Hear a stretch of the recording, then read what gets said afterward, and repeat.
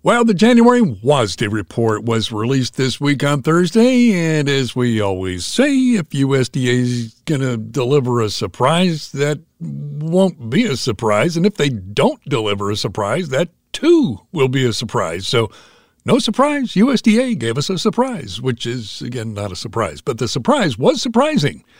Did you follow all of that? Coley and Kavanaugh coming up next to explain. The Guy's Weekly Visit is brought to you by the Allen County Farm Bureau. And, of course, the Farm Bureau pretty busy right now because there's such a lot on their plate. Not just here locally, but in Washington, D.C. as well. You know, with the Farm Bill coming up here this next year, they are going to be busy for a long time. And then this WASDE thing back again?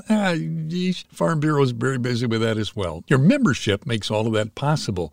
So support your local Farm Bureau with a membership. Simply go online to itpaystobeamember.org. Well, first of all, understand that since I get the honor of moderating the first seminar at the Fort Wayne Farm Show with Coley and Kavanaugh, as usual, next Tuesday morning at 10, we're not going to go into all the details of what this will mean to the marketing strategies. So we're going to start with the numbers, David, and then after that, I want to have John explain the conversation he and I had right after the report about the surprise and what that's all about. But David, kick it off for us with the numbers. Yeah, and let's look really close at these harvested numbers because they're a big surprise. They took the harvested numbers down 1.6 million acres to 79.2. That's a big number drop. On the yield, though, they increased it a bushel per acre to 173.4. So we still had a smaller corn crop because they cut the acres. It was 13.730, down 200 million bushels. So that was quite a surprise to me. Now, on the soybeans, that also had big changes, bigger than corn. They had that down on the harvested acreage to 86.385. Yeah, look how much more of the beans were harvested than the corn. That was minus 300. On the yield, that was supposed to be up. Everybody said the bean yield's going to go up. No, they had 49.5. Everybody said it would be 50 plus. That was minus 700 acres. And on the production, that was minus 60 million bushels to 4276. So things changed dramatically in this report. Now, a lot of it's minutia. So that's something that really stands out and, hits you in the face. But I'll tell you what, these numbers going forward would be really critical to our price action for the corn and soybeans. Okay, John, right after the report came out, I'm sitting here looking at the numbers. I'm going, but yet I got to call John. I called you on the phone, and both of us are doing the same thing, scratching our heads going, what are they talking about? Well, it was a shocker. Now, how many times have we said that one of the biggest reports of the year is the January crop report, which gives you the final production numbers, and it also gives you the stocks projections, the latest S&D, and it also gives you the December 1 stocks in all positions. And going into this report, nobody was expecting much of a surprise. No. The trade was expecting a bearish report, frankly. No. They looked for production to be steady, but they looked for demand to go down, therefore the stocks to increase, and therefore to be a neutral to bearish report, and we got a shocker. And I still can't quite figure it out because the biggest shock of all was the fewer acres. They cut back the corn acres by 1.6 million, and they cut back soybean acres by 300,000. I don't know where they came up with that. How could there be that much of a variation in acres? It doesn't show up until January. David said, and I think he's probably right, that they were probably just trying to balance the numbers to agree with the September stocks estimate that was way off base. So they're just juggling numbers? Is that what's going on? I don't know, but I can tell you this. The numbers came out. As David said, production was lower. They dropped the projected stocks were therefore lower for both corn and soybeans. The corn number at 1.242 billion. Remember, 1.2 billion, you're out of corn. Yeah. Beans, not quite as tight at 210 million. We don't run out of beans till around 150, somewhere in that vicinity. That just tells us that the numbers are still very, very tight. They're bullish. The overall crop is decidedly bullish. Well, and yeah, one of the other things is obviously when you're dealing with the USDA, a little bit on the fluid side as well. So talk about the numbers, and I don't want to wander off into something that we're going to talk about at the Fort Wayne Farm Show, but do these numbers indicate maybe favoring more corn acres next year? Absolutely. As I said, we're close to running out of corn, so we have no room for error. If we have any kind of a crop problem in South America, we're already having a problem in Argentina. Brazil's doing really great. Argentina has got its worst drought in 60 years. The market's going to be very focused on the South American weather, as it always is, for the balance of the winter. And then we switch to the planting in the U.S. But the numbers are very clear. We're kind of tight on beans, but we have relatively more beans than we do corn. We need to buy more corn acres. The ratio currently is 2.32. That's the corn-bean ratio, which favors soybeans. That ratio has got to change. We have to see. I think we're going to keep corn prices strong. And frankly, it also means that soybean prices are going to have to come up, too, to a certain amount. David, do you have your projections on that? I sure do. And let's throw something extra in here. I want to talk Tuesday about the supply to ending stocks ratio, 8.93 on the corn. That's very, very, very tight. It's the tightest we've seen in a long, long time. Go back to 2013, it was 9.17. But on the beans, we're down to 4.82 on the supply demand ratio. This is huge, folks. So what do I think the national value is for the corn and beans? The USDA has it at 92 billion on the corn. Okay, fair enough. I think it's going to go to 94.5. Now, what does that mean price-wise? You've got to come to the farm show. Oh, now, you I'm big tease you. I know it. I had to. Beans at 60 billion. Oh, come on. I think it'll be $65 billion worth on national value on soybeans. That's ridiculously low.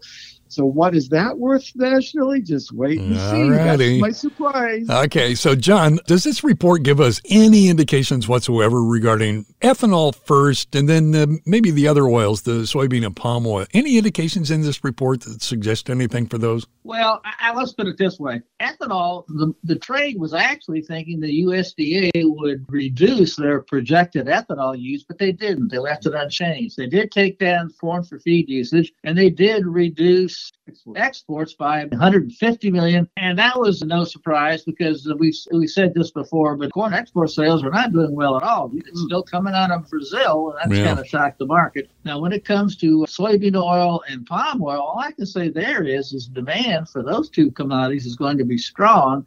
And everything suggested with the relatively tight supplies and the fact that even though the ratio's got to adjust, the corn may be high enough, it's still going to pull soybeans up. And I think that is the projections right now are for soybean oil prices and palm oil prices to go higher in the coming year. Oh, okay. Well, we'll keep an eye on that. David, we got some interesting news this week on wheat. I think, a bit of a surprise since most people really don't think of India when we think of wheat. We just don't think of that. Well, let's make a comparison. Australia had really wet weather this year, and they were expecting the wheat crop to be very poor. And guys, they got 42 million metric tons for their wheat crop. My goodness gracious, that's a record for them. But India, how about them? 112 million metric tons of wheat in India.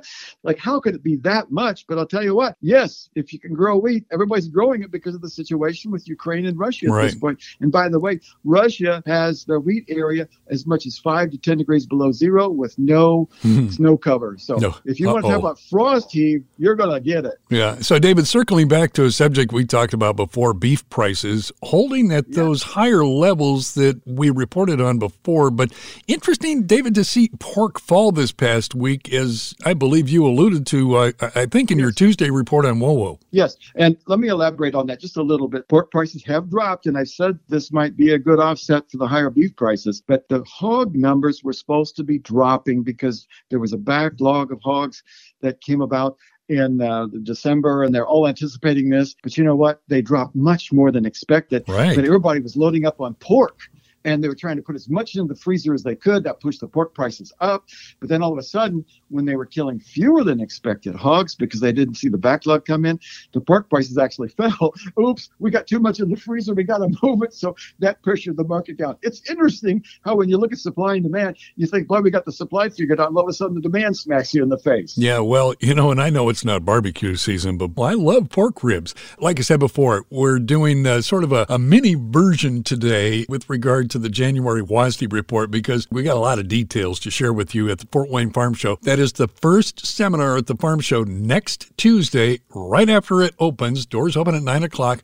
That first seminar is at 10 a.m. with Coley and Kavanaugh breaking down the entire January WASDE report. All right, I don't know how we're going to deal with you wanting the last word at the Farm Show next week, Kavanaugh, but for now, I guess you still get it. The final word. Well, the final word is I want to correct you on something. To keep saying Coley and Kavanaugh, but it's actually Kavanaugh and Coley. Talk to you about that. I'll put in a word with the boss, see if we can't get that changed.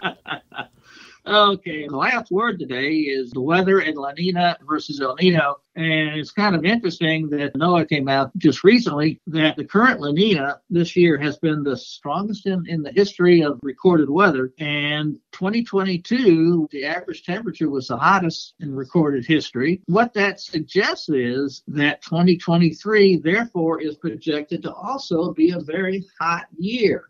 And as David has pointed out, what's happening is La Nina is going to change to an El Nino, and El Nino for the United States does suggest a hot summer. So given everything we just talked about, you start talking about the possibility of reduced yields, and we have no room for error, folks. So that's going to help bring underlying support to the markets. Thanks, guys. Coley and Kavanaugh brought to you by the Allen County Farm Bureau. And the Farm Bureau is fully engaged in a lot of different issues right now. The waters of the U.S., the Biden EPA came out with their new regulation. They didn't wait for the Sackett decision out of the Supreme Court, and boy, that just got everybody all twisted up. Farm Bureau is working on that very hard. And I've got news for you. They are not going to let this go by without a fight. If it's going to affect farming, you can bet the Farm Bureau is going to be on it. Your membership makes all that happen. So support your local Farm Bureau with a membership. Simply go online to itpaystobeamember.org. Podcasts by Federated Media.